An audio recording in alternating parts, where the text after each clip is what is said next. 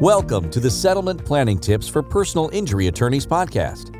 This podcast helps personal injury attorneys and their staff members navigate the unique legal and financial issues that arise near the settlement of a personal injury case. And now, here's your host, attorney and certified financial planner professional, Greg Maxwell. All right, everybody, it's time for a little bit of real talk. Settlement planners versus structured settlement brokers. Every single person that sells a structured settlement annuity these days is now calling themselves a settlement planner. Settlement planning encompasses a lot more than just selling a structured settlement annuity.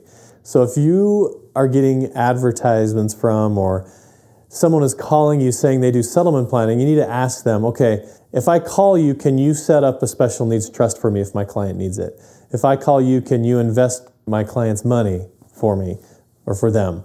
If I call you and I need something other than a structured settlement annuity, if I need lien resolution, if I need help with deferring my contingent legal fees or something like that, can you help me? Or are you just going to refer me to other experts that can do it?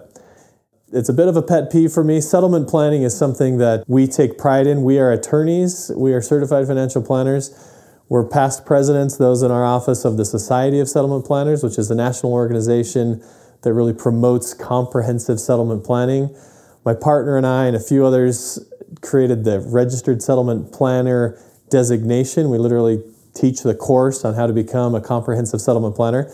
So when I see structured settlement commission salespeople calling themselves settlement planners, when all they really do is sell structured settlement annuities, it gets under my skin a little bit. So just make sure when you're calling and talking to a settlement planner that they can actually help you with all aspects of the settlement, from government benefits planning and special needs trusts to investment management to lien resolution, the whole 9 yards. So make sure that your settlement planner really is a settlement planner. We'd love to work with you. Give us a call and we can give your client an unbiased, overall, comprehensive plan to help them move forward and make the most of their settlement. Thanks for listening to the Settlement Planning Tips for Personal Injury Attorneys podcast.